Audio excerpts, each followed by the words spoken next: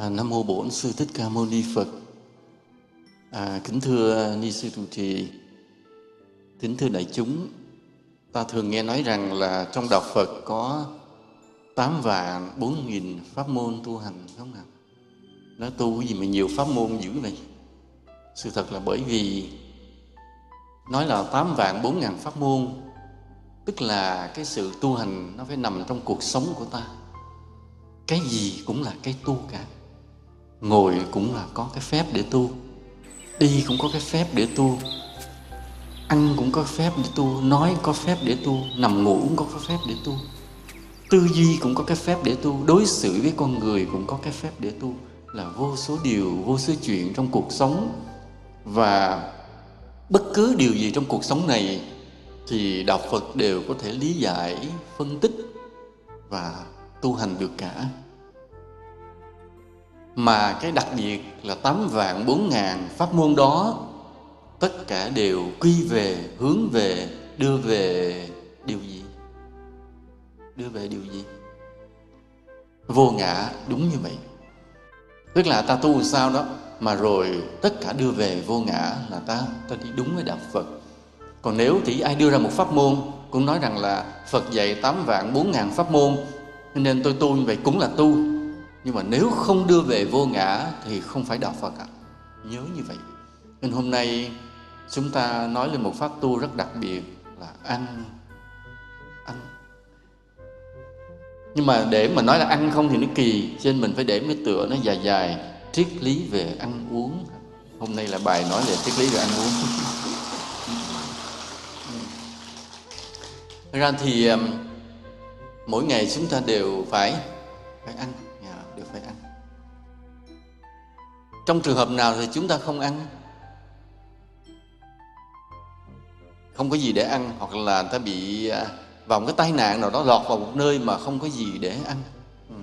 Hoặc là có người do là bụ bẩm quá thì nhịn ăn nha, để cho giảm cân, gọi là những người ăn kiêng.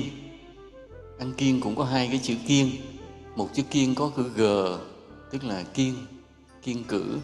Còn một chữ kiêng không có G, tức là kiên nhẫn, tức là ngồi ăn hoài. Hai chữ kiêng. Thì bây giờ là mỗi ngày ta đều ăn và để sống. Và chúng ta cứ xem là mình phải có ăn, đời phải cho mình ăn, và sống là phải ăn. Xem như việc ăn là việc hết sức bình thường. Nhưng ta không ngờ rằng trong cái miếng ăn đó nó chứa đựng biết bao nhiêu là triết lý, bao nhiêu là tội phúc, bao nhiêu là công lao, bao nhiêu là điều ẩn chứa ở phía sau của từng miếng ăn mà ta đưa vào miệng của mình. Nhiều lắm. Và qua cái bài hôm nay, và chúng ta biết tư duy, chúng ta bắt đầu mới thấy sợ cái miếng ăn của mình. Từ nhỏ tới lớn, khi vừa lọt lòng bú miếng sữa của mẹ, cho đến cái ngày mà ăn cái miếng ăn cuối cùng để rồi nằm xuôi tay nhắm mắt, miếng ăn đối với ta là hết sức là bình thường, mà cũng hết sức là quan trọng, hết sức là ý nghĩa. Nhưng mà ta bỏ quên. Ta không ngờ trong đó chứa đựng quá nhiều điều kỳ lạ. Hiểu được điều này rồi ta sẽ giật mình. Ta giật mình rồi từ đây về sau, đúng, ăn là một pháp tu. Mỗi khi gắp một cái đũa xuống, trong đó ta đầy đủ cái trí tuệ, cái ý thức, cái đạo đức của mình trong đó. Chứ không còn mà cứ gắp bỏ vào bát, lùa vào miệng một cách vô tư. Vô tư là vô ý thức nữa, hết rồi, từ đây hết rồi. Bắt đầu là mỗi miếng ăn đưa vào miệng đầy đủ cả cái tư duy, cả cái đạo đức, cả cái triết lý, cả cái sự sống trong đó. Và chúng ta mới thấy Phật dạy đúng. Tu trong từng giờ, từng phút. Đúng là 8.400.000 pháp môn. Cái gì cũng là tu, cái gì cũng phải đưa đến thiện pháp, cái gì cũng phải đưa đến vô ngã. Hay như vậy. Rồi bắt đầu lúc nào đó thở. Khi hiểu được ăn rồi bắt đầu ta sẽ tư duy với cái thở. Bắt đầu ta mới thấy sợ cái thở. Hít vô hít ra mà không hay. Đến lúc nào đó bắt đầu hít ra hít vào là cả một cái ý thức. Rồi lúc nào ta cũng phải đi, phải đứng, phải ngồi, rồi cứ vô tư. Nhưng lúc nào đó bắt đầu thấy vấn đề nó lớn rồi, không phải nhỏ nữa. Cho nên vì vậy mà một người khi biết tu rồi thì cái đưa tay, cái duỗi chân của người đó đều tràn đầy đạo lý. Trong đó có cái tĩnh lặng, cái tịch tịnh, cái chánh niệm, cái sáng suốt, triết lý, cái trí tuệ trong đó, không còn làm cái gì vô tư nữa. Và cái nhân quả nó là gì? Nhân quả nó một ngày nào đó ta thành bậc thánh, ta thành Phật, thì được diễn tả như thế này. Đức Thế Tôn dáng đi trầm hùng như con voi chúa, tức là đi nhẹ mà hùng dũng. Còn bây giờ ta đi nhẹ thì sao? Thì yểu điệu lả lướt. Còn nếu mà nặng thì sao? Thì thô kịch. Nhưng mà khi mà ta gieo cái nhân, tu trong từng giây phút của cuộc sống, trong từng mọi điều của mọi cử chỉ, thì sau này khi mình thành thánh rồi, dáng đi mình như con voi chúa, bình an tự tại, đứng một cái đó hay ngồi một cái đó như cả một tòa núi châu báu. Vì sao vậy? Vì từ nhiều kiếp, mỗi một hành động của ta đều ẩn chứa trong đó biết bao nhiêu là trí tuệ, tĩnh lặng, đạo lý, mầu nhiệm, chứ không phải là vô ý thức, vô tư mà sống, mà ăn, mà nói, mà thở, mà gây bao nhiêu nghiệp. Hôm nay ta nói về cái bài triết lý về ăn uống để ta thấy rằng bất cứ điều gì nhỏ không còn là nhỏ nữa. Tất cả mọi điều trong cuộc sống này đều kỳ lạ, đều mầu nhiệm. Một giọt nước rơi, một ánh sương xa, một cơn gió thoảng, tất cả đều là điều mầu nhiệm cả. Bây giờ ta nói về cái ăn uống mà. Ta ăn để làm gì? Sống, không à? Ăn để sống. Ăn nghĩa là gì? Nghĩa là đưa dưỡng chất vào cơ thể. Ta đưa cái gì vào cơ thể? Có mấy chất mà ngoài mấy cái biển báo của y tế hay nói đó. Chất gì? Bột, đúng không ạ? Đạm, phải không? Gì nữa? Chất béo, đường, phải không? Gì nữa? Chất xơ, gì nữa? Nước, gì nữa? Khoáng chất nha hả?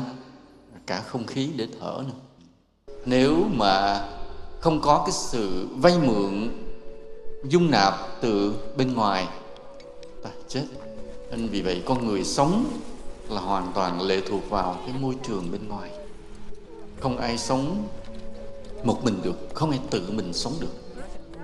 Thì nội cái triết lý đầu tiên rằng ta gắp miếng cơm này, ta đã đụng đến cái gì? Ân nghĩa của gì? Của tới cả đồng ruộng luôn, phải không ạ? Một miếng cơm ta cầm lên nó động tới cả đất trời, miếng đồng ruộng. Mà đồng ruộng đó là gì? Là người nông dân. Mồ hôi của người nông dân là không khí, là đất, là trời, là nước, là giống, đủ thứ chuyện. Nhà máy xay, nhà máy xát, rồi tới cái bếp mình nấu, rồi tới miếng cơm. Gắp lên miếng cơm là đằng sau nó là biết bao nhiêu điều. Gắp một miếng cá. Ở đây ai còn ăn cá nhỉ? Có mình con bé can đảm giơ tay lên, còn bao nhiêu người đưa tay xuống chỉ dưới đất hết. Ta gắp một miếng cá, ta động đến cái gì? Đến mạng sống của một con vật, phải không ạ? Ta động đến cái tự do, cái sự vùng vẫy sông nước, động đến cả thủy thần ở dưới nước, đụng đến cái người chài lưới, người câu cá, người bán chợ. Tức là mỗi một món ăn mà ta đưa vào, ta đụng đến cả đất trời, đụng đến hết, có phải không ạ? Nhưng mà ta chỉ nghĩ rằng ta bỏ ra vài trăm nghìn, vài chục nghìn ta mua, rồi ta xong trách nhiệm. Nhưng mà sự thực không xong đâu. Vì giá thì có lên có xuống. Bữa nay giá rẻ, nay giá mắc, hoặc thậm chí ta được cho, được tặng, được biếu. Có người cho ta vài cân thịt để ta ăn hôm nay, ta không phải bỏ tiền mua. Nhưng mà bất cứ cái gì ta đưa vào miệng ta rồi, ta đồng đến cả trời đất ở phía sau đó hết, thành một món nợ, thành ân nghĩa hết. Và cái mà động đến đất trời đó, có cái là nó không phải vay mượn sinh mạng của ai, và có cái là thực sự nó là sinh mạng, là mạng sống của một loài vật nào đó. Đụng đến cả sự sống của người ta, lấy mất sự sống của một chúng sinh nào đó, không phải đơn giản chút nào. Nên đưa miếng ăn vào miệng, nhiều thứ để ta suy gẫm. Vậy rồi ta mới thấy rằng là thực sự miếng ăn là chuyện lớn lắm. Và mà hiểu một điều này nữa, như ví dụ như thầy vậy. Đố ai biết thầy mơ ước điều gì lớn nhất trên đời thầy? Ai nói được khen hay? Ai nói được thầy cho xuất gia ngay bữa nay? Cái điều mà thầy mơ ước nhất trên đời này là thầy đi về một nơi vắng vẻ, không ai tìm thấy được. Thầy ẩn tu. Thực sự là như vậy. Trong đầu thầy chỉ có nhiêu đó. Nhưng mà bây giờ cái duyên chưa phải, còn trách nhiệm. Cái thầy cứ vậy từ nhỏ tới lớn cứ ước mơ điều đó. Mỗi khi thầy đi đây đi kia đi giảng, đi đến cái vùng nào đó vắng vẻ mà nghe nói khí hậu tốt, dễ kiếm được gạo, cái đầu thì nghĩ về đây mình cất một cái nhà nho nhỏ mình ẩn tu chắc được, không ai tìm thấy mình được nữa, chắc vậy. Nhưng mà ngồi thì nghĩ cũng phải đăng ký tạm trú. Nói là công an Hồ Tĩnh biết hết trơn, chứ làm sao mà giấu được. Rồi thôi, rồi mọi người rồi cũng biết. Cứ nghĩ như vậy, nhưng trong đầu lúc nào cũng ước mơ. Và cái ước mơ nó đúng không ạ? Ước mơ nó đẹp không? Với một người tu hành, ta nghe người mà thích đi ẩn tu phải đẹp không hả? Đẹp. Nhưng mà dễ mắc lỗi lầm. Vì sao vậy? Bởi vì khi một người muốn ẩn tu như vậy là người đó muốn tách mình ra khỏi cái duyên với cuộc đời, với chúng sinh, để đi ẩn tu mà, phải không ạ? Tách mình ra. Nhưng mà miếng ăn mình ăn thì sao? Nó đụng đến cả trời đất. Mỗi ngày vẫn phải ăn, vẫn phải đụng đến cả trời đất. Nhưng mà sống thì muốn đừng ai đụng tới mình. Nó ngược nhau. Cái nhân quả nó không phù hợp. Cho nên cái ước mơ thì thấy đẹp. Thấy một ẩn sĩ lên non cao, về trong rừng sâu, ở bên bờ suối vắng, trên cánh đồng hoang, cất một cái cốc ở tĩnh tại.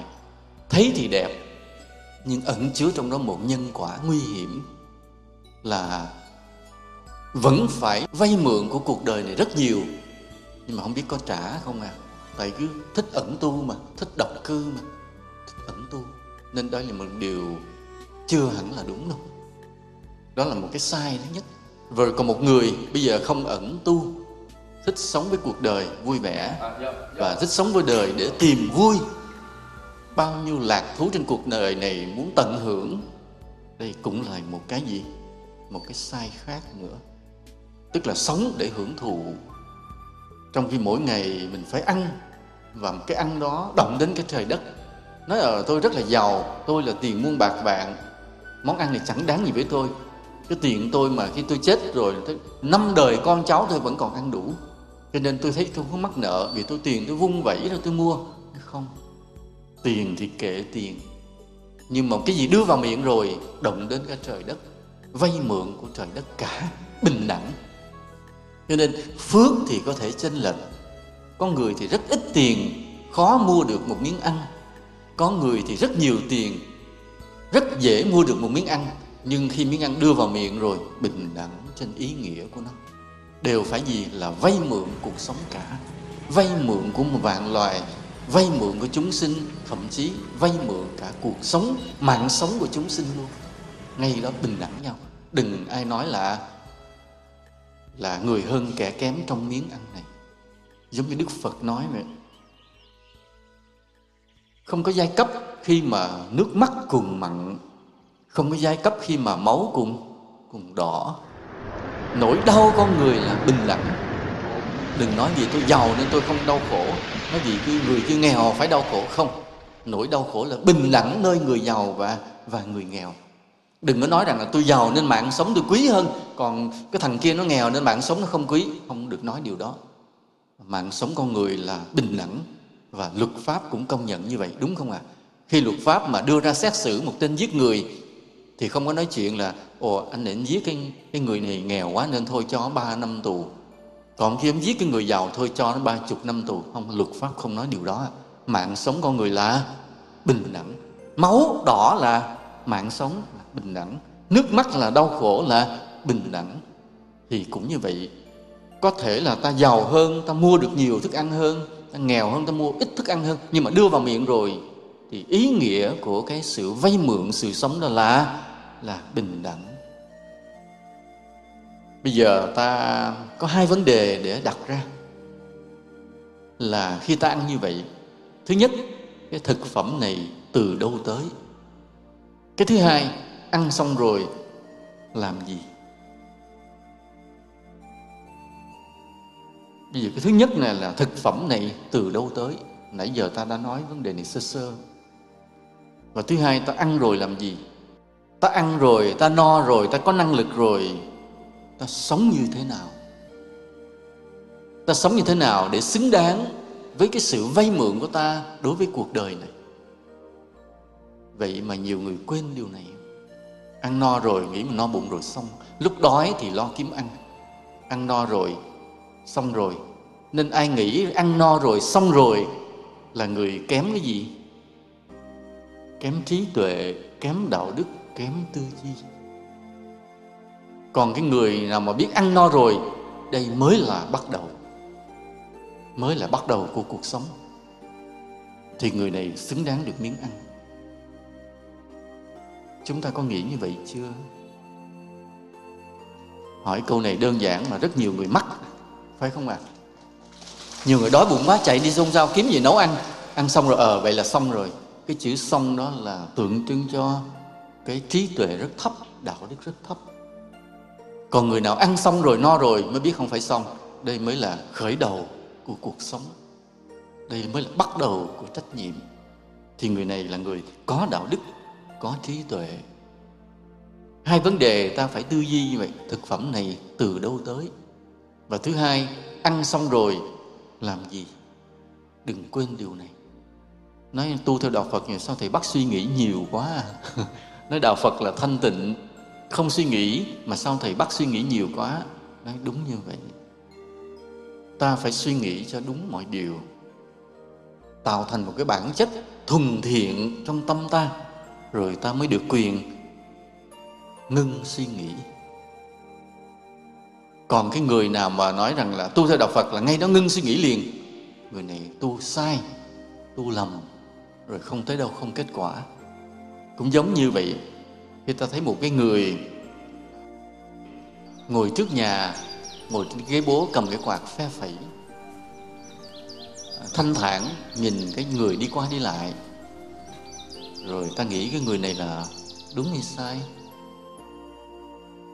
Ta sẽ nghĩ người này là sai nếu người này chưa từng cống hiến gì cho cuộc đời này cả, mà cứ thích hưởng nhàn, sinh ra là để hưởng nhàn, ăn no rồi ngồi phe phẩy quạt chẳng làm gì.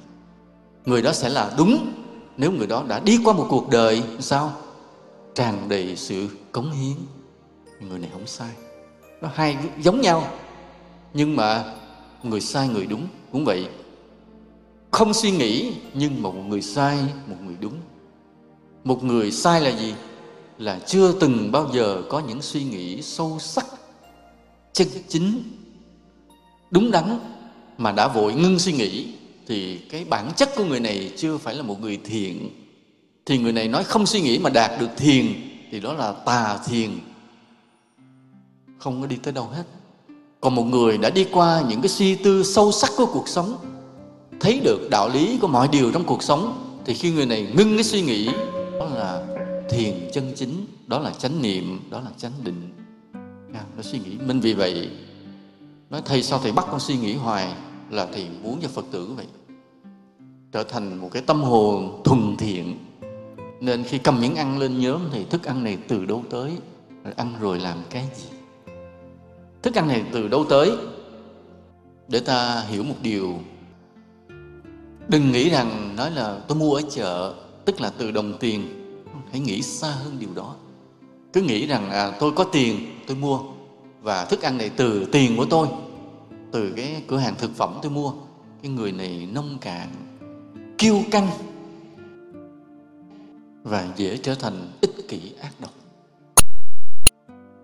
Cái chữ kiêu căng là vì sao? Vì nghĩ tiền của tôi, phải không ạ? Tiền của tôi. Còn cái người nào không nghĩ như vậy, không nghĩ là hãy ăn này là tiền của tôi, mà cứ nghĩ đến để có được miếng ăn này biết bao nhiêu người đã đổ mồ hôi, thì người nào nghĩ như vậy thì đây là người khiêm hạ, người sâu sắc, có đạo đức và sẽ không bao giờ sống một đời sống ích kỷ, ác độc được.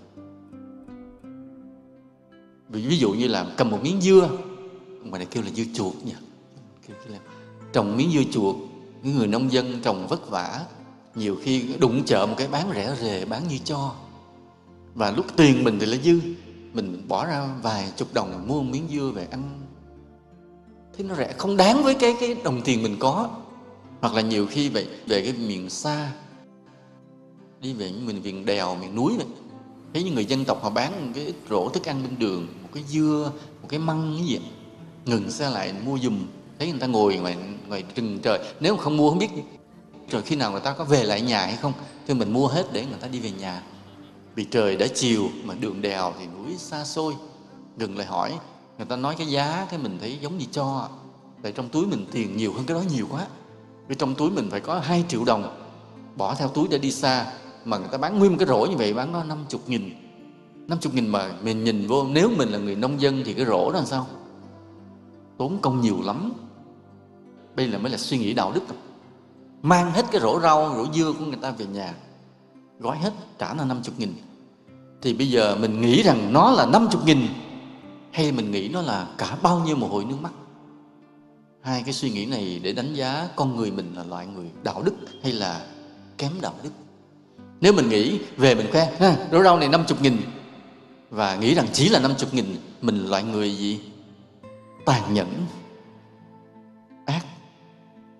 Còn nếu mà cầm rổ rau này mình hít hàm, nói trời ơi người ta trồng cực khổ mà bán chỉ có 50.000, mình là con người có đạo đức, biết suy nghĩ sâu xa. Vậy ở đây ai lại suy nghĩ như vậy nói cho thầy mừng. Mua được một món rau rẻ mà nghĩ xót xa giùm cho người trồng, mặc dù biết mình mua rẻ đó mà xót xa cho người trồng. Ai nghĩ được như vậy giơ tay lên cho thầy mừng. Cũng nhiều người được như vậy. Khoan cho tràng pháo tay, thầy hỏi thêm một câu nữa. Khoan đừng vỗ tay, bị thầy còn hỏi thêm một câu nữa mới đánh giá. Thì khi mua rẻ như vậy có cho người ta thêm đồng nào hay là mừng quá lấy đi luôn? Ai cho thêm? Thấy rẻ quá mừng, xót xa tội nghiệp quá ha, trồng cực quá rồi lấy đi luôn, cho đúng 50.000. Người này cũng còn ác. Nếu mà so mình thấy như vậy, mình ráng móc cho thêm thì mới là người tốt. Rồi bây giờ ví dụ có nhiều người chưa thể ăn chay được, vẫn còn phải ăn thức ăn động vật, thì cái suy nghĩ còn phải sâu xa hơn nữa, đúng không ạ? Nãy giờ thầy chỉ nói dưa rau thôi, mà thật sự ví dụ ăn miếng cá, gắp miếng thịt, phải nghĩ nó từ đâu tới. Nó từ đâu? Từ mạng sống. Và cái mạng sống này là do con vật nó tự nó chết rồi mình xẻ thịt mình lấy về mình ăn, hay là người ta phải giết nó rồi mới bán rồi mình có ăn? Mới thịt mới tươi mới ngon, phải không ạ? Chứ còn mà nó chết rồi chê không ăn, không ngon, đúng không ạ? Vậy ác ghê gớm nha, mấy người ác. Vô những cái nhà hàng đặc sản á, cái hồ cá còn sống như vậy đó, chỉ con nào nó cầm lên nó đập đầu nó ăn, cái còn mà nó chết rồi không chịu ăn. Thấy rõ ràng như vậy. Mình gắp một miếng lên, mùi ngon, mùi ngọt, mùi béo, mùi gì nó không biết, nhưng mà rõ ràng từ cái gì? Mạng sống và sự đau đớn của con vật. Ta phải nghĩ tới điều đó. Có nghĩ tới không? Không nghĩ. Rất nhiều người không nghĩ, không muốn nghĩ, thì nghĩ thấy mệt, ăn không ngon. Đừng nghĩ ăn cho ngon, đúng không ạ? Tất cả chúng ta đều đừng nghĩ để ăn cho ngon. Và chính vì đừng nghĩ làm cho ta cứ gì? Cạn cợt và kém đạo đức. Ví dụ như ta vẫn còn phải ăn thức ăn động vật, nhưng phải nghĩ nó từ đâu. Và thà là nghĩ ăn bớt ngon, nhưng phải nghĩ. Để làm chi? Để ta còn cái trí tuệ, còn cái lương tâm, còn sự sâu sắc. Còn mà cứ nghĩ thôi đừng nghĩ xa xôi ăn mất ngon, thì ta gieo cái nhân đừng nghĩ xa xôi là ta gieo cái nhân gì? Không trí tuệ, phải không ạ? Còn ở đây ta chấp nhận để ăn mất ngon, nhưng mà phải nghĩ cho sâu xa. Thức ăn này từ đâu tới, miếng thịt từ đâu tới, miếng cá từ đâu tới. Đúng là khi nghĩ rồi ăn có kém ngon, phải không ạ? Vì nó có cái xót xa ăn kém ngon, nhưng mà ta đã gieo nhân gì? Gieo nhân gì? Trí tuệ. Suy nghĩ cái gì thấu đáo tới cái đó. Và từ cái miếng ăn như vậy thì sau này mọi điều trên cuộc sống đều như thế. Mỗi khi bất cứ có chuyện gì, ta đều nghĩ tới cái sâu xa. Và khi ta nghĩ được sâu xa, ta tìm ra nhiều đạo lý thú vị của cuộc sống này. Mà nếu lỡ ta đi xuất gia, ta sẽ trở thành một giảng sư lỗi lạc. Sướng không? Đó.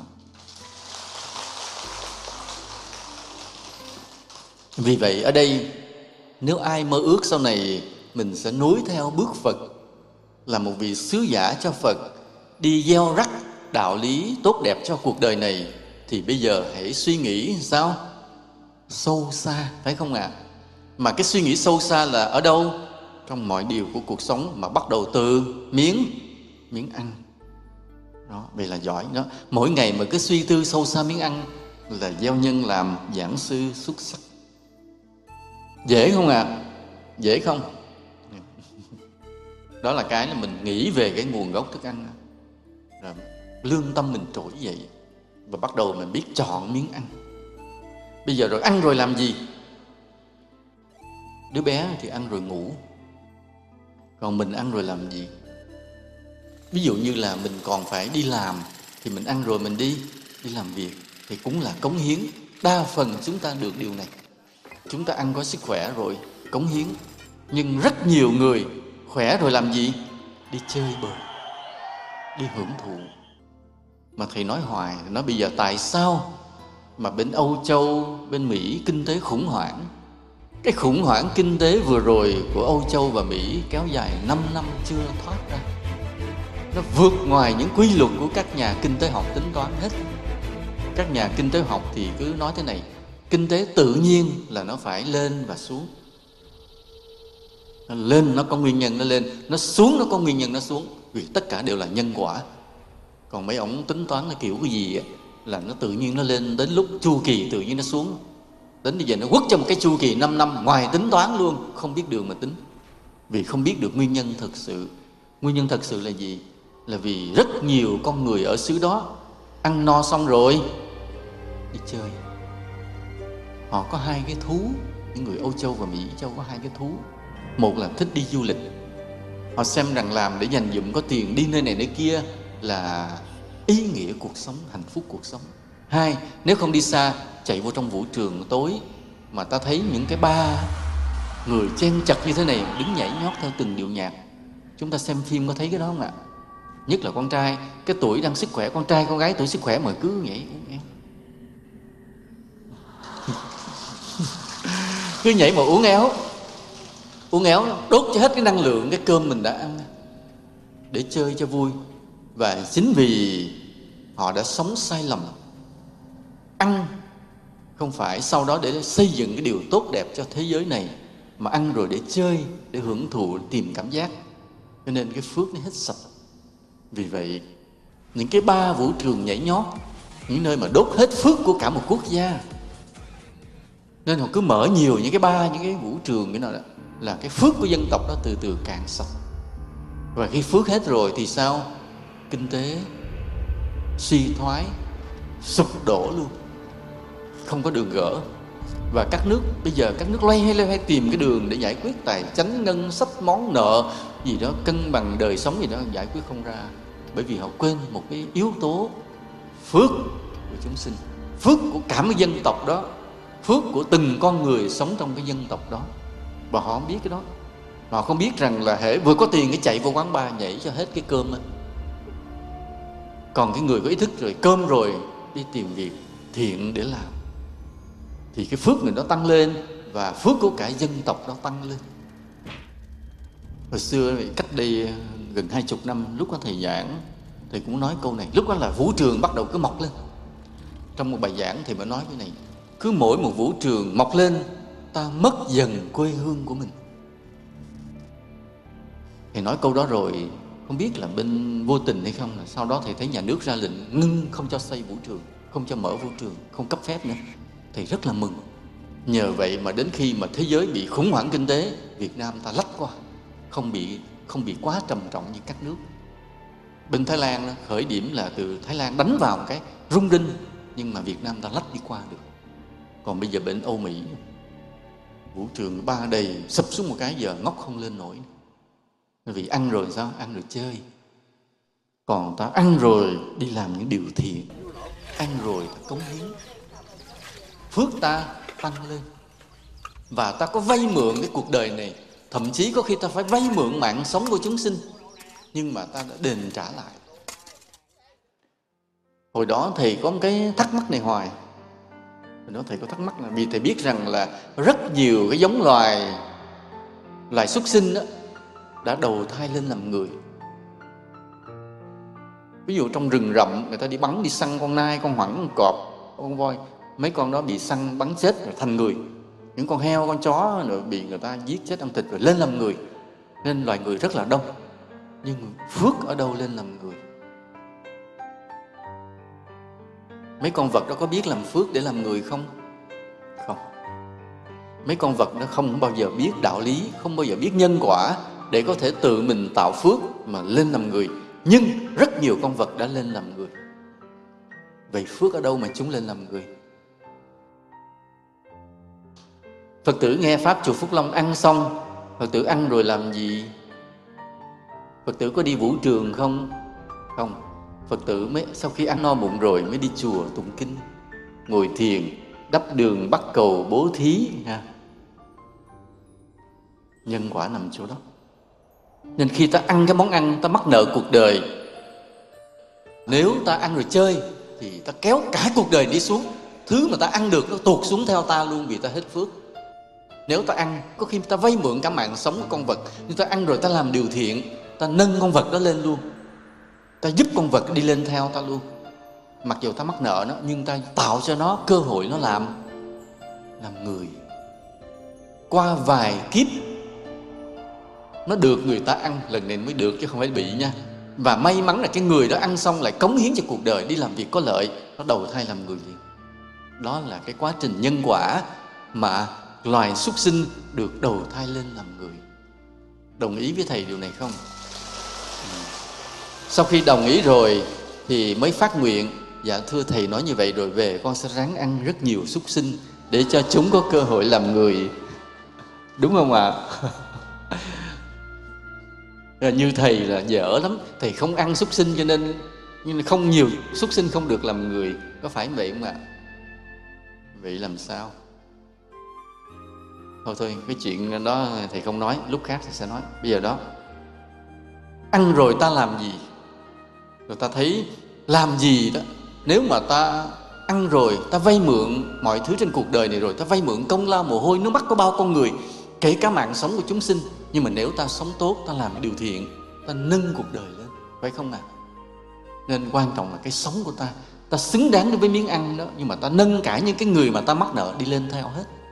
Vì ta biết tu, ta lễ Phật một lễ, ta niệm Phật một câu, ta nói đạo lý cho một người nghe, mọi cái thật ra là ta đã nâng cả cái bụng của ta lên. Những cái thứ gì ở trong bụng mà ta mắc nợ, ta lên theo ta. Cho nên vì vậy là đúng là sống trên đời phải ăn. Và khi ăn, ta vay mượn quá nhiều của cuộc đời này.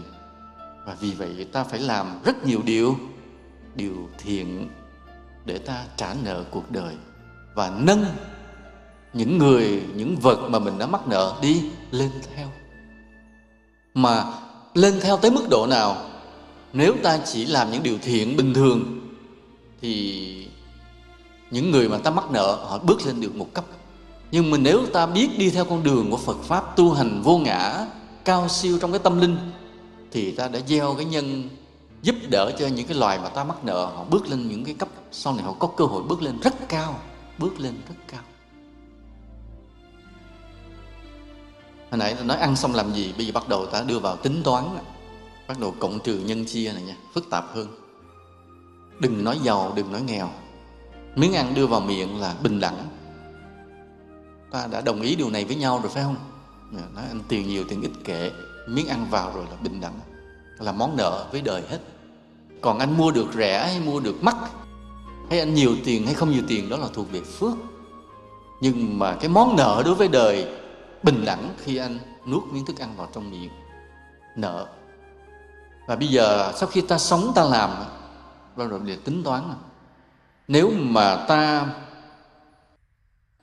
cái công của mình bỏ ra đối với cuộc đời, cống hiến cuộc đời, tính ra trong cái mơ hồ đó, nó bằng với cái mình ăn vào, thì kết quả là gì? Ta không nợ cuộc đời, thấy không ạ? Coi như mình trả được nợ với cuộc đời. Ví dụ nay mình ăn 3 chén cơm thì mình làm được ra một cái điều gì cho đời đó, tính ra nó tương đối là ngẫm đi ngẫm lại thôi cũng bằng được 3 chén cơm. Như vậy cũng yên tâm rồi, mình trả nợ đời. Trường hợp thứ hai là trường hợp mà ta ăn 3 chén cơm, 3 bát cơm, nhưng mà hôm đó không có chuyện gì để làm. Tính ra cái sự cống hiến của mình đối với cuộc đời nó ít, không xứng với 3 bát cơm. Thì như vậy ta làm sao? Ta mắc nợ đời, đúng không ạ? Còn tiền ta nhiều thì kệ, không có tính này nha. Còn nếu ta cũng ăn 3 bát cơm, nhưng mà cái sự cống hiến hôm đó nó vượt hơn gấp mấy chục lần 3 bát cơm, thì ta là gì? Ta sao? Ta dư được một số phúc, phải không ạ? Cho nên hiểu được cái bài toán tội phước trong miếng ăn này, thì từ đây bắt đầu mọi người làm sao phải tính toán lại, không vô tư được nữa. Khi ăn rồi đừng vô tư. Ăn xong bát cơm, sống một ngày đó rồi mà ngẫm lại mình nợ đời thì thua đó. Phước bắt đầu tụt xuống. Mắc nợ tức là giảm cái phúc xuống từ từ. Bằng hề thì chẳng có gì. Nên phải làm sao? Phải dư ạ, phải có dư. Tức là sự cống hiến ta với đời phải dư, thì ta mới có phúc để dành cho cuối đời lúc tuổi già, và có phúc để dành cho ở những kiếp sau, chứ không phải một kiếp sau. Phúc phải dư, bởi vậy là ta dư gấp mấy lần món ăn của ta, bữa ăn của ta. Cái sự cống hiến với đời phải dư gấp mấy lần? Nhiều lần, đúng như vậy. Ví dụ gấp 1 lần thì chỉ vừa đủ để dành tuổi già sống thôi. Gấp 2 lần thêm qua một chút kiếp sau thôi. Ta phải gấp 10 lần, 100 lần thì mới dư được cho nhiều kiếp sau. Cũng 3 bát cơm, ai cũng ăn 3 bát cơm. Người giàu cũng 3 bát cơm, người nghèo cũng 3 bát cơm, bình đẳng giống nhau vì cơ thể chỉ nhiêu đó thôi. Nhưng mà quan trọng cái sự cống hiến của ta đối với đời. Hiểu điều này rồi ta mới bắt đầu thấy sợ. Sợ cho mình và sợ cho rất nhiều người chung quanh mình mà mình thấy nhan nhản trong cuộc đời này. Mỗi ngày ai cũng đều phải ăn, phải uống, phải thở. Nhưng mà ta nhìn qua một cái người hàng xóm, ta nhìn, ta để ý thôi. Vì mà nói chuyện mình hơi nhiều chuyện á, hơi đa sự, hơi tò mò, hơi tọc mạch đó. Đo thử cái ông hàng xóm bên cạnh ta, cái ngày hôm qua ông làm gì. Nhiều khi ta thấy như sao? Không làm gì cả. Đúng không ạ? Không làm gì cả. Nói vì sao không làm? Nói vì ông thấy ông đủ tiền sống, không cần. Ông ngồi ông đi chơi mấy cây cảnh lặt vặt một chút. Chết. Thấy cuộc đời ông đang đi xuống mà ông không hay. Ông đang mắc nợ đời. Mỗi ngày đều bao nhiêu bát cơm mà sự cống hiến với đời không có. Còn mình vẫn đang mải mê đi làm, nên mình vẫn đang cống hiến. Hiểu như vậy, ta thấy bài toán cuộc đời, bài toán về cái nợ với cái phúc với cuộc đời này, nó xảy ra từng ngày từng giờ trong cuộc sống này. Từng mỗi bát cơm ta cầm lên, cầm cái bát cơm lên là nợ đời rồi, nợ mạng rồi, nợ mạng sống chúng sinh rồi, nợ đời rồi, nợ mồ hôi nước mắt của bao nhiêu người rồi đó. Tức là khi ăn miếng cơm vào để sống, ta nuốt vào trong lòng mình biết bao nhiêu là trách nhiệm, là món nợ, ân nghĩa. Vậy mà sau đó không lẹ lẹ đi tìm cái việc gì để làm cho tốt, thì đó là một ngày bất hạnh. Bởi vậy thất nghiệp là cái gì? Là một điều bất hạnh. Thất nghiệp nó có nhiều ý nghĩa, là một điều bất hạnh. Đừng nghĩ là bởi vì không có việc làm là không có lương để sống, đừng nghĩ như vậy. Thất nghiệp có nghĩa là không có cơ hội để cống hiến. Và nói thưa thầy, bây giờ tụi con thất nghiệp rồi, tụi con cống hiến bằng cách nào? Phải đi làm không công, kiếm bất cứ việc gì để làm không công cho đời. Nói thưa thầy, bây giờ tụi con già rồi, tuổi hưu rồi, làm cái gì? Cứ kiếm chuyện gì đi làm không công. Đừng để tuổi già trôi qua uổng phí.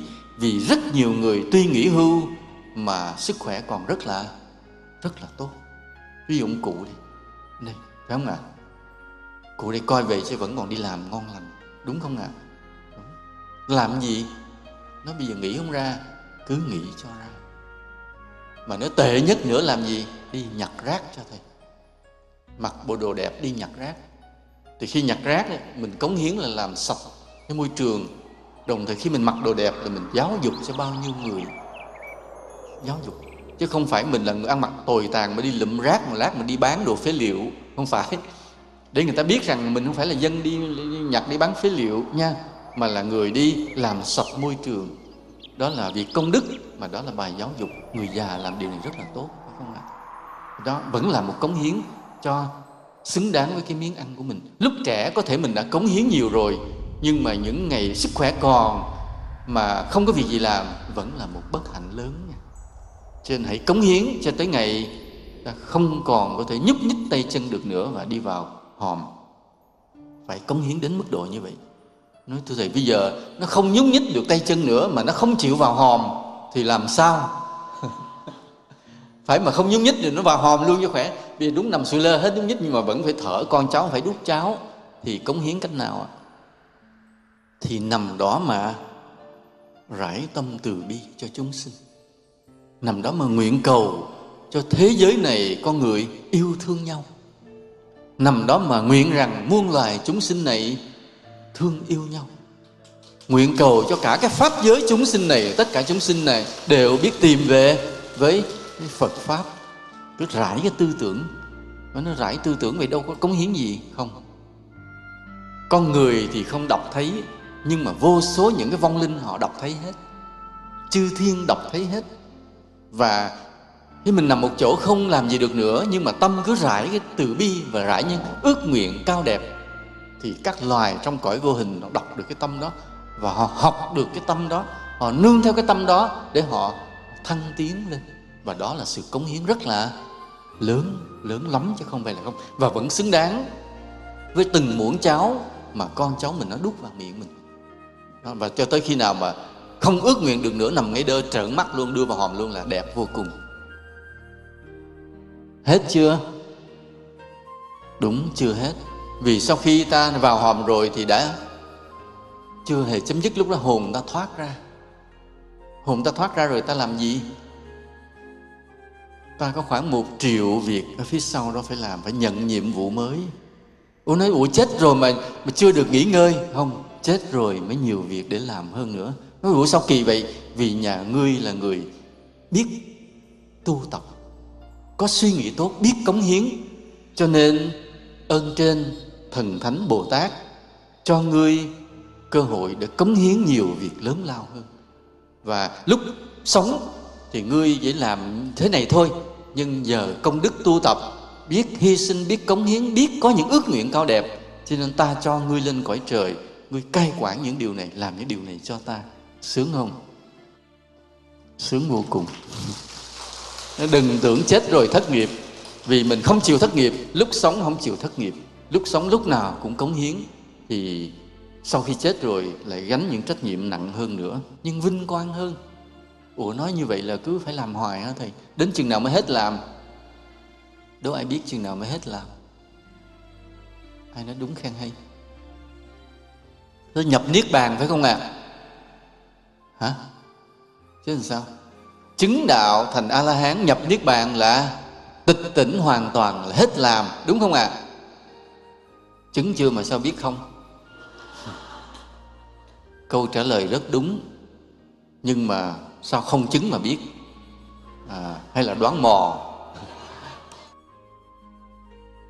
Trong những cái thức ăn mà ta đưa vào, có những cái là của chung và thừa thải như không khí. Vì bây giờ ai cũng hít thở, và không khí này có của riêng ai không? Không phải mà, của chung. Ta thấy thừa nên mình nghĩ như là miễn phí. Nhưng xin thưa, có cái giá của không khí lớn lắm á. Không khí này có cái giá, chứ không có miễn phí đâu. Giá bao nhiêu? Hít vào một hơi bao nhiêu tiền? Đố ai biết. Hít vào một hơi về ta phải trả bao nhiêu? Nó nào giờ miễn phí đâu có tính tiền đâu. Bữa nay tự nhiên thầy nói trả tiền, làm sao mà tính được, phải không ạ? Thực ra đều có cái giá cả. Có cái giá cả. Có cái giá cả. Và cái giá đó như thế nào? Hôm nay thầy không nói. Hôm nay nói cái bể mánh nữa, mai mốt hỏi có người biết hết. Nha, hôm nay không miễn phí đâu, đều có cái giá của nó. Như nước, sao? Nước có giá không? Nước thủy cục mà mình lấy trong ống ra thì đúng là trong vòi ra có giá, phải không ạ? Nhưng mà nước mình bơm với nước ngầm lên có giá không? Mình không thấy, mình chỉ bơm rồi mình xài mãi. Hoặc nước dưới sông múc lên có giá không? Giống như là không có giá vậy. Nước sông công của lính, hai cái mà vô hạn, không có miễn phí. Không, tất cả đều có giá hết. Và cái giá đó mà ta không trả, mà ta tưởng là vô hạn, ta tưởng là miễn phí, nên kết quả ngày hôm nay là con sông nó giận. Những con sông bắt đầu nổi giận vì người ta xài mà người ta không chịu trả phí, người ta không có xứng đáng, cho nên con sông nó giận. Con sông nó giận, nó nói điều gì? Nó đen lên, thối lên. Đó là con sông đã nổi giận vì con người đã không xứng đáng xài nước sông. Con người cứ ăn, cứ uống, cứ xài, mà xài xong rồi, ăn uống xong rồi vui chơi hưởng thụ tầm bậy, không biết phụng sự, không biết cống hiến, nên con sông đã nổi giận. Mà nó đen lên, nó thối lên, ô nhiễm lên. Không khí này cũng vậy. Ta thở ta tưởng là miễn phí, nhưng mà ta thở xong, ta sống rồi, khỏe rồi, ta đi làm bậy, hưởng thụ, không biết làm những điều thiện, không khí nó giận lên. Không khí nó giận lên nó làm sao? Bắt đầu nó ô nhiễm rồi. Và chẳng những không khí giận, con sông giận, hôm nay mặt trời đã bắt đầu nổi giận rồi. Ta nghe chuyện mặt trời nổi giận, thầy đã nói chuyện mặt trời nổi giận chưa cả? Chưa hả? Vậy là trong Nam, thầy nói cái này trong Nam. Mặt trời đã bắt đầu nổi giận.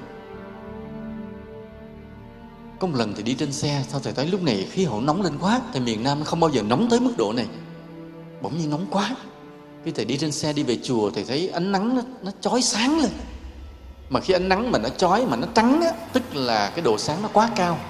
Còn khi mà cái độ sáng nó ít thì ánh sáng của mặt trời nó vàng. Còn đây nó sáng trắng lên, thầy biết là mặt trời đã chói lên. Thì thầy mới đi tìm, thì mới phát hiện là các nhà khoa học đã thấy là mặt trời bỗng nhiên đốt cháy mạnh hơn lúc trước.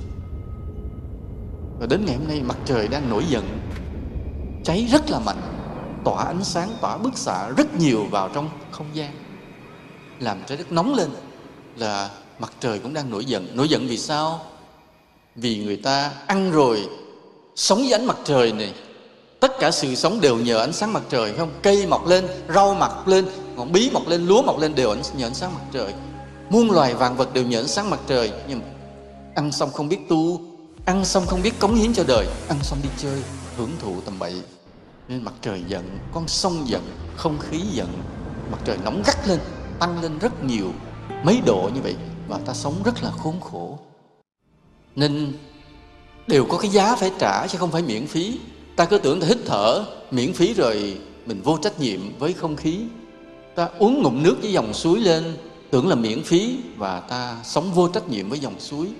Ta sống với ánh nắng mặt trời, ánh ban mai, với vầng dương này, và ta nghĩ nó miễn phí vì cứ ngày nào mặt trời cũng phải lên cho ta, và ta sống vô trách nhiệm với mặt trời, với ánh nắng, nên ta đã chọc giận hết tất cả. Này không có đơn giản như vậy đâu. Nên mọi thứ khan hiếm dần, ô nhiễm dần và hết dần. Nó bây giờ như thực vật ta ăn.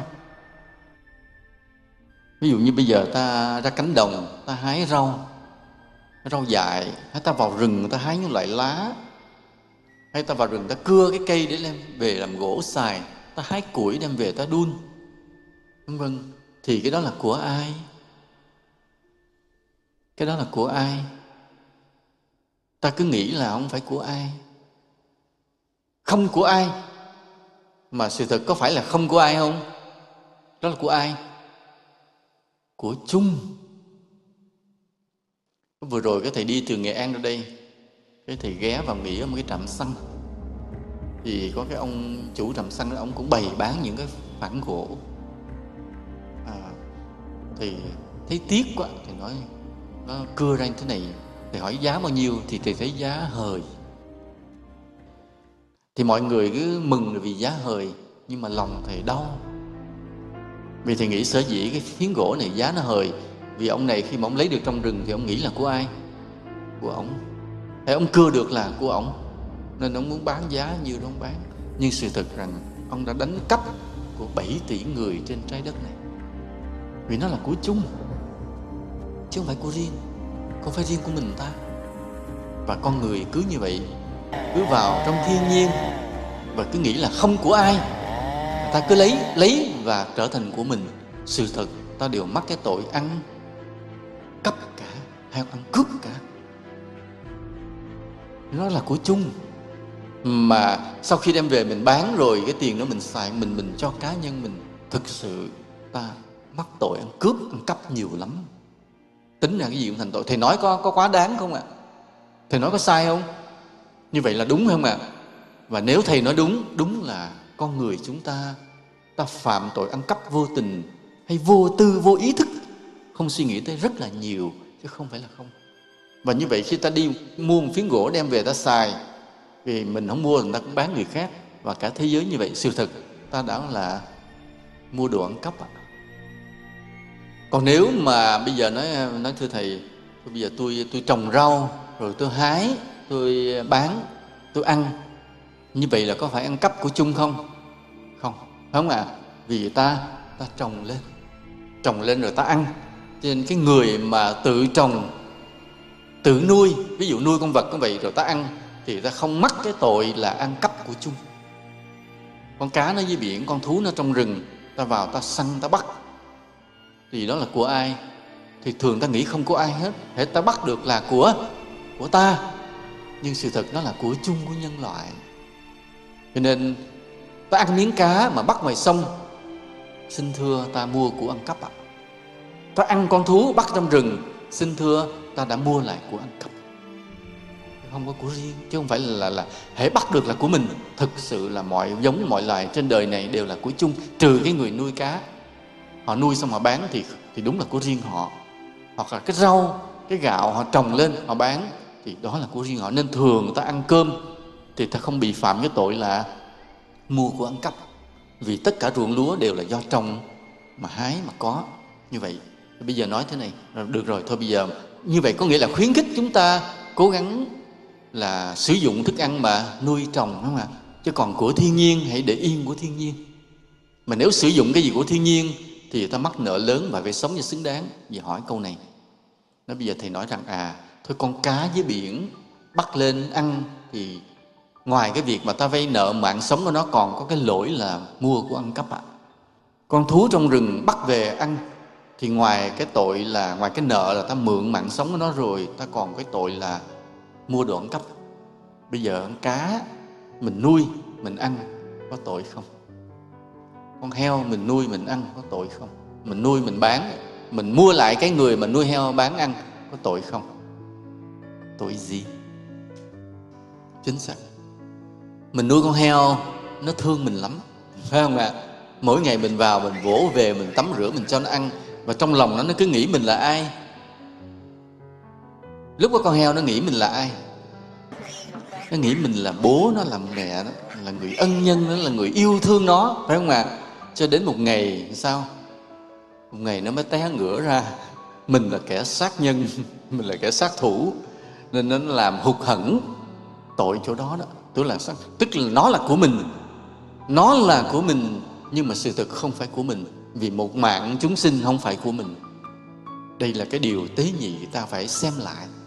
Một chúng sinh xuất hiện trên đời này, tuy là ta nuôi ra đó, nhưng cho tận cùng nó không phải của mình hoàn toàn. Mặc dù mình nuôi, ví dụ có những cái giống như của mình hoàn toàn. Ví dụ cái khăn mình dệt, mình mua, mình may, đúng là cái này của mình, vì nó không phải là chúng sinh. Đó, nó là vật thôi thì đúng là của mình hoàn toàn. Mình muốn xé, mình cấu, mình nướng, mình đốt gì đó, tùy mình đó. Có thể là phạm tội phung phí thôi, nhưng mà không có tội. Còn một con vật là một chúng sinh có tình thức, mình nuôi lên, nó không phải hoàn toàn 100% là của mình. Bao nhiêu phần trăm nó vẫn là của nó. Nên đây là bố mẹ đối với con cái, chỗ này phải suy nghĩ một chút là vậy đó. Con mình đẻ ra, mình nuôi, cái gen của mình, công lao mình nuôi nó lớn lên, nhưng mà nghĩ nó hoàn toàn của mình cũng sai. Nó vẫn là một thế giới riêng, một phần của nó. Mặc dù trên tình nghĩa là con mình, trên ân nghĩa là con mình phải nuôi, phải dạy. Nhưng mà sự thực nó vẫn có bao nhiêu phần trăm của sự độc lập của nó, của thế giới của nó. Phải hiểu như vậy để đừng có ngạc nhiên, đừng thất vọng khi con mình nó không hoàn toàn đi theo ý mình. Có khi nó sai lầm, nó không đi theo ý mình nên nó phạm sai lầm và nó đau khổ.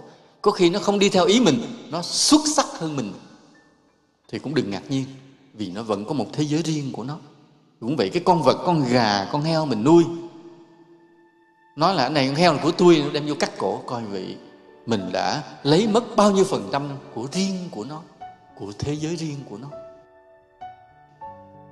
Cái riêng nó chỗ nào thôi thầy không nói nữa, vì đi sâu vào nhiều quá, mỗi người phải tự tư duy để thấy cái điều sâu xa trong tại sao nói là con vật tôi nuôi mà không phải hoàn toàn của tôi.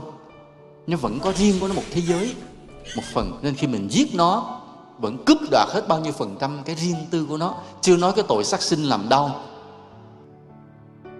Đây nó còn một cái điều này nữa đây. Ở đây có ai ăn thịt người chưa? Vậy là chưa, phải không ạ? Bảo đảm nha. Nếu có cho thầy biết để thầy tránh xa. Vì sao vậy? Vì nếu cái người nào mà ăn thịt người thì ta gọi người đó là gì?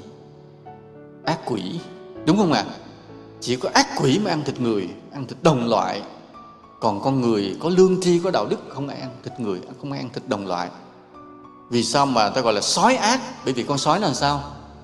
Nó đói, nó ăn thịt đồng loại nó được ạ. Nha. Còn các giống loài khác hầu như không loài nào ăn thịt đồng loại.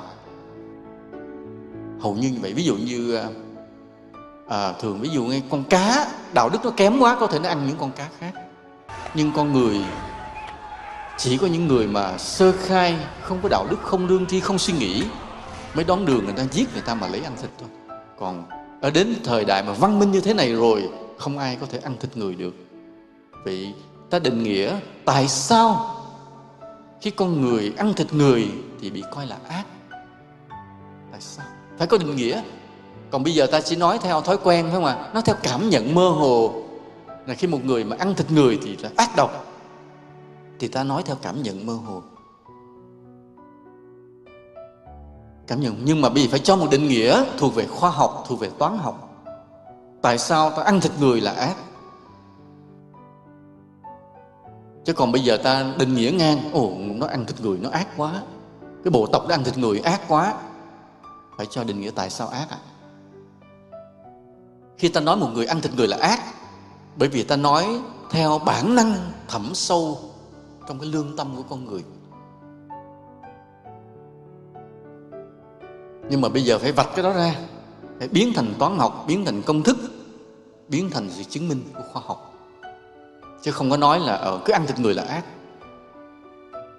Là vì thế này, một ngày nào đó khoa học sẽ chứng minh được. Thầy nói câu này là một sự tiên tri mà hôm nay khoa học chưa có tìm tới, nhưng thầy nói trước. Khoa học sẽ chứng minh được một điều thế này. Khi con người ăn một cái giống loài mà cùng gen với mình, bắt đầu nó sẽ phát sinh ra cái hiệu ứng. Hai hiệu ứng. Một là hiệu ứng phá tan cái bộ não, người đó trở thành điên loạn. Hai là một hiệu ứng là gây cho người đó một cái bệnh không thể chữa được trong cơ thể của họ.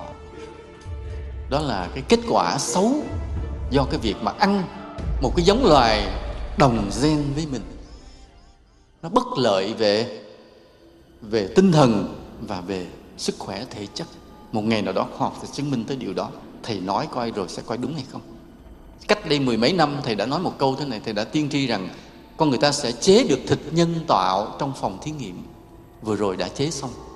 10 mấy năm qua thầy nói. Thầy đã nói và đã thành công. Thầy đã thành công rồi. Hôm nay thầy nói một điều tiên tri nữa.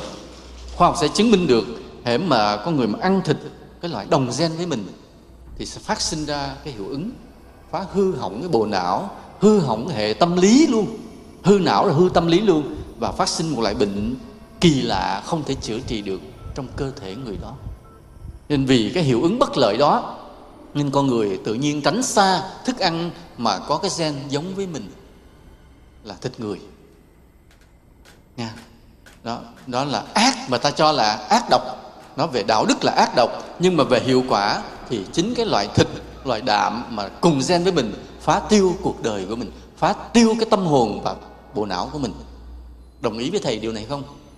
Nếu ai đồng ý với sự tiên tri này, báo trước này, thì là người có đạo đức, có trí tuệ. Bây giờ thầy hỏi thêm một câu. Nói bây giờ thưa thầy, con không ăn có loại thịt mà cùng gen với con là con người, nhưng mà nó hơi gần gần chút được không? Có ác không? Gần gần chút gen với con người là loại gì? Khỉ, gì nữa? Chó, gì nữa? Trâu, bò, heo. Những cái loại động vật có vú này có cái gen gần với con người lắm, nhất là con chó. Vì sao vậy? Vì con chó nó có tình cảm rất gần với con người. Ví dụ bây giờ nói con khỉ thông minh, coi về chứ cái tình của con khỉ với con người nó vẫn có cái xa. Vì con khỉ nó ranh ma, nó không có cái trung thành. Với con mèo nó thích vuốt ve, nó không có trung thành, có tình cảm không? Con gà, con heo, nhưng mà con trâu, con bò nó có tình ạ. Con ngựa nó có cái tình trung thành ạ. Con chó rất trung thành, rất tình cảm với con người ạ. Và khi ta ăn cái giống loài, về cái gen nó gần với con người, về cái tình cảm nó gần với con người, thì ta cũng thuộc loại là ai nói ác lắm. Ai nói ác giơ tay lên. Những người đó có lương tâm. 2-3 người giơ tay lên, đó là những người có lương tâm. Đúng như vậy, người đó ác. Mà mấy người đó nói, sư phụ không nói nha. Mai mốt ai hỏi thì nói có mấy người nói ác. Người đó rất đúng. Còn bao nhiêu người không dám giơ tay thì những người này làm sao? Ác thiệt. Bây giờ thầy định nghĩa lại cái thức ăn đạm lấy từ động vật không? Nếu ta ăn thức ăn đạm từ động vật mà đồng gen với con người, ta là loại gì? Rất ác. Và bây giờ ta ăn cái đạm động vật của loài vật mà cái gen nó gần với con người, cái tâm tư tình cảm nó gần với con người, ta thuộc loại là ác. Ăn người là cực ác, nhưng ăn gần người vẫn là ác. Cho nên ta phải lựa, nếu lỡ còn phải ăn thức ăn động vật thì hãy lựa cái loại gen nào cái tình cảm, cái tâm tư của nó xa với con người, thì ta ít ác thôi, chứ vẫn còn một chút ác, phải không ni sư? Chứ như vậy. Cho nên từ đây mỗi miếng ăn mà đưa vào miệng, ta thấy nhiều vấn đề không ạ? Nãy giờ nói chưa xong, hơn 1 tiếng đồng hồ rồi vẫn chưa nói hết về vấn đề chuyện ăn uống. Sợ chưa? Cho nên mà ta cứ vô tư mà cái gì cũng gắp bỏ miệng lùa không suy nghĩ gì hết. Ta làm sao? Rất là không phải cạn cợt, không có biết tu. Phật dạy tu 8.400.000 pháp môn là như vậy. Ta tu tinh vi trong từng điều của cuộc sống này, không một điều gì mà không bị ta suy xét. Tất cả mọi điều đều phải được suy xét thấu đáo. Thì như vậy ta mới là gì? Mới đi trên con đường giác ngộ được. Còn cứ vô tư, miễn sao sung sướng, miễn sao no đủ thôi, thì ta không khác gì loài cầm thú. Nhưng ta là người, ta phải biết suy xét. Và nhất là ta là đệ tử Phật, thì không một điều gì được qua khỏi cái mắt của ta, không được điều gì mà đi qua khỏi cái tâm trí của ta. Ta xét cả nha. Nên hồi nãy ta vừa nói về cái đạm động vật mà gần gen với xa gen con người. Đây là một vấn đề rất là lớn nha. Từ đây về sau mà khi ta gặp mọi người, hãy trao đổi vấn đề này để khuyến khích mọi người sao, nếu còn ăn thức ăn động vật, hãy ăn những loài mà gen và cái tâm hồn nó xa với con người nha, để bớt ác một chút. Nhớ như vậy. Cái mấu chốt của bài này nằm nhiều ở chỗ này đây. Ai hiểu được cái chỗ này thật kỹ là có thể đem trao đổi, truyền bá với mọi người để làm cho cuộc đời này tốt lên nha, bớt ác. Mỗi người phải là sứ giả giùm thầy trong cái việc mà truyền bá cái triết lý về ăn uống này nha. Hôm nay như vậy. Tại sao chúng ta tổ chức tiệc tùng? Tiệc nghĩa là gì? Đông người đến cùng ăn, phải không ạ? Tại sao? Và tiệc là một cái loại văn hóa đặc trưng của cả nhân loại này. Từ thời cổ đại cho tới cái thời văn minh này, lúc nào con người ta cũng thích tổ chức tiệc. Vì sao? Trong buổi tiệc thức ăn thường là dở hay ngon? Vì tại sao hễ ăn ngon thì ta muốn đông?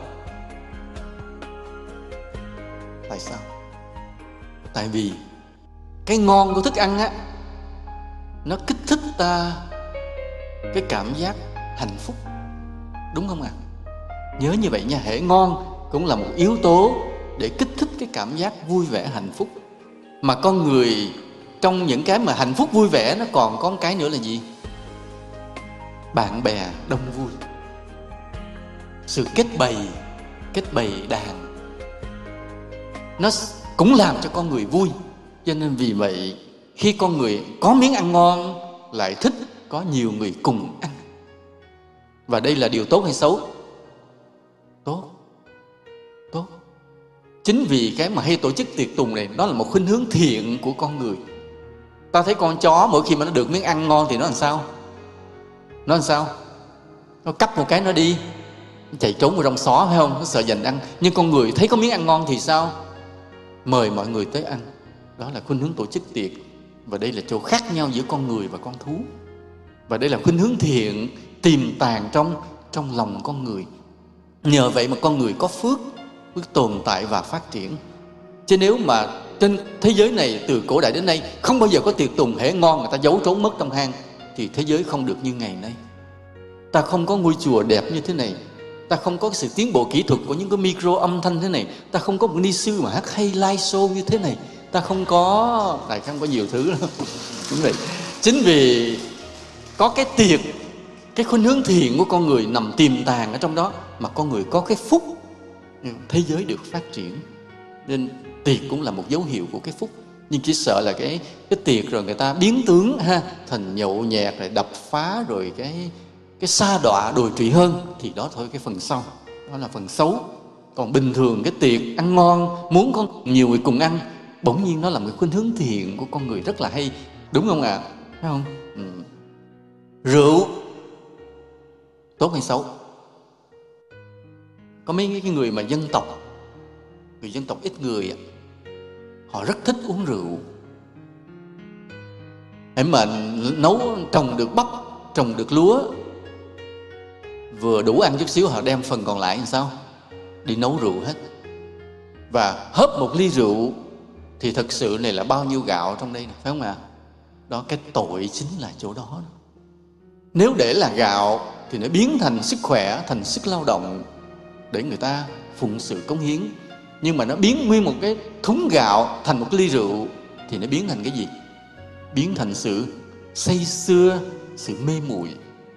Như vậy gạo biến thành rượu nghĩa là cái sự sức khỏe cống hiến biến thành sự mê muội, say sưa và mất sức khỏe, nên nó chính là sự phí phạm. Nên vì vậy khi cầm cái ly rượu lên, ta hãy hiểu nó là cái gì? Tội lỗi nha, là sự phí phạm, và thôi trả nó lại, đừng uống nữa.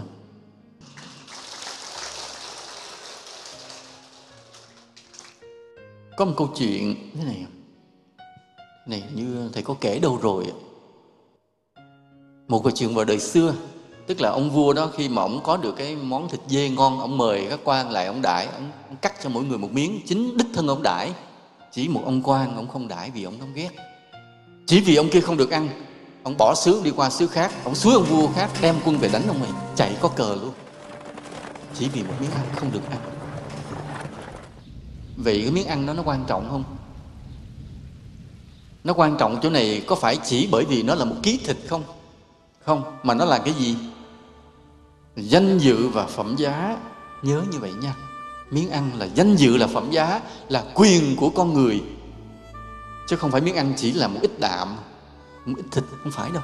Đó là danh dự và phẩm giá. Và đó là lý do tại sao người miền Bắc của ta, ví dụ ta đang ăn cơm mà có người bước vào, ta nói câu gì?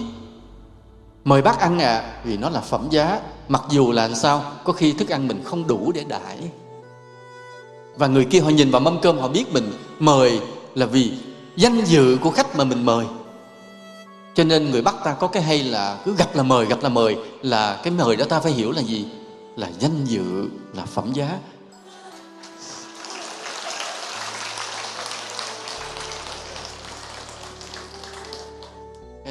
Người miền Nam thì lại không có như vậy. Bước vào, anh ăn cơm chưa? Cái người kia nói chưa ăn, thì ngồi chờ nha, tôi ăn chút xong cái đã rồi tôi dọn cho anh. Chứ không có vô là mời. Còn nói anh ăn chưa, nói tôi ăn rồi, thôi ngồi chơi nói chuyện với tôi. Còn nếu mà nói ăn thì thôi vô ngồi luôn, để sẵn cũng còn cái chén đây ngồi ăn. Còn người Bắc mình mời, nhưng mình mời vì phẩm giá, vì danh dự. Vì cái người kia ăn mà không mời mình, đó là một sự sỉ nhục lớn lắm á. Cho nên người Bắc mình có cái là hiểu cái điều đó. Còn người miền Nam thì ôi thức ăn tràn đầy nó không quan trọng. Nhưng đối với người Bắc mình coi cái phẩm giá là quan trọng. Vô là mời liền. Và dù là không ăn, nhưng mà một câu mời đã làm đẹp lòng nhau, đã là sự tôn trọng đối với nhau, đúng không ạ? Trên cái văn hóa mà ăn mà mời người Bắc là cái văn hóa rất là đẹp. Tuyệt vời.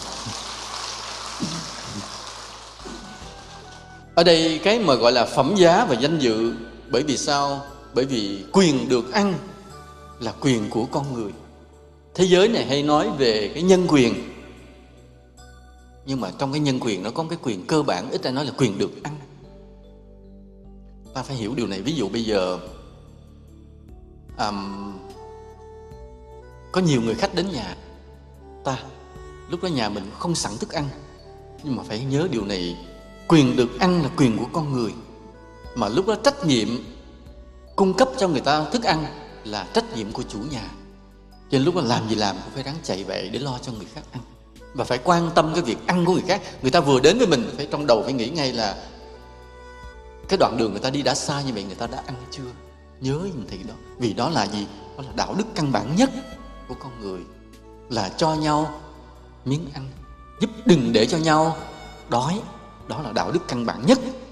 Đừng nói gì cao xa khác, đừng nói gì Phật Pháp cao siêu, hay nói gì nhà cao cửa rộng, không có. Miếng ăn trước, vì đó là quyền căn bản của con người, mà cũng là phẩm giá căn bản của con người. Nhớ như vậy nha. Trong đạo Phật có 5 phép quán. Mỗi khi buổi cơm ăn buổi trưa có một vị tỳ kheo, một vị xuất gia là phải có 5 cái phép quán. Mới ghê, mới thấy là vị tổ hay. Thứ nhất là kế công đa thiểu lượng bỉ lai xứ. Đây sẽ nói chữ nho, tại vì từ nhỏ học chữ nho. Kế công đa thiểu lượng bỉ lai xứ là hãy tính xem cái công mình ngày hôm đó nhiều ít, và xem cái thức ăn đến như vậy mình đã xứng đáng cái công mình hay chưa. Cái thứ hai là thổn kỹ đức hạnh toàn khuyết ứng cúng. Xem lại cái đức hạnh của mình có xứng đáng để nhận cái sự cúng dường vật thực của đàn na tinh thí hay chưa. Cái thứ ba là phòng tâm ly quá tham đẳng vi tông. Giữ tâm mình rời khỏi những tội lỗi, mà trong những cái tội lỗi đó cái gốc nó là tham sân si. Tham sân si là tội gốc, mà khi ăn miếng ăn này phải giữ cái tâm tránh khỏi những cái tội lỗi, nhiều cái tội lỗi trên đời, rồi hãy ăn miếng ăn này. Cái điều thứ tư là chánh sự lương dược vị liệu hình khô. Hãy xem miếng ăn này như là thuốc, để đừng có bị bệnh khô gầy, đừng để mà chết đói. Xem nó như thuốc, chứ đừng xem như nó là sự hưởng thụ. Và cái thứ năm, vị thành đạo nghiệp ưng thọ thử thực. Bởi vì để thành được cái sự nghiệp ở trong đạo, tức là để đắc quả đó, chứng quả thánh, nên mới ăn miếng ăn này. Nên là cái người xuất gia mà cầm miếng ăn lên là phải quán 5 điều này. Kế công đa thiểu lượng bỉ lai xứ, thổn kỹ đức hạnh toàn khuyết ứng cúng, phòng tâm ly quá tham đẳng vi tông, chánh sự lương dược vị liệu hình khô, vị thành đạo nghiệp ưng thọ thử thực. Từ mới đi tu là phải thuộc 5 điều này vanh vách mà suy gẫm. Nên trong cái đạo Phật cái miếng ăn nó nặng như vậy, mà ai cũng phải suy gẫm. Nên từ cái 5 phép quán này, hôm nay ta nói chuyện với nhau về triết lý về ăn uống. Và ta thấy miếng ăn nặng chưa ạ? Nặng để làm chi? Nặng để làm cho ta nặng lòng, hay để làm gì?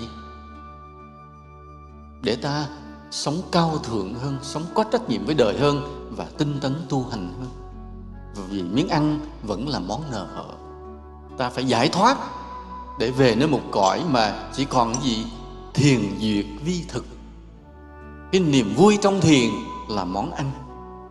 Và cái đó là gì? Nó là cái sự nội tại của tâm hồn, không còn lệ thuộc vào nợ đời, không còn nợ vào cả cái sinh mạng của chúng sinh nữa. Nên mọi người chúng ta cố gắng mà tu tập thiền định, để sau này ta về một cái cõi mà thức ăn là gì? Chính là thiền định là thức ăn. Thiền diệt vi, vi thực.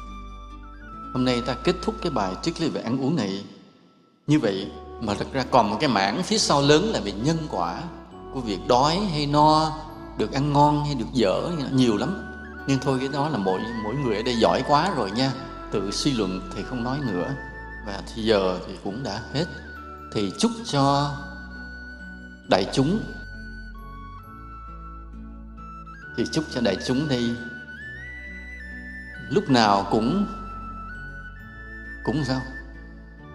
Đừng nghĩ rằng thầy chúc cho ai cũng no đủ, mà thầy chúc cho tất cả chúng ta ở đây sẽ là những người mà làm cho mọi người xung quanh mình no đủ nha.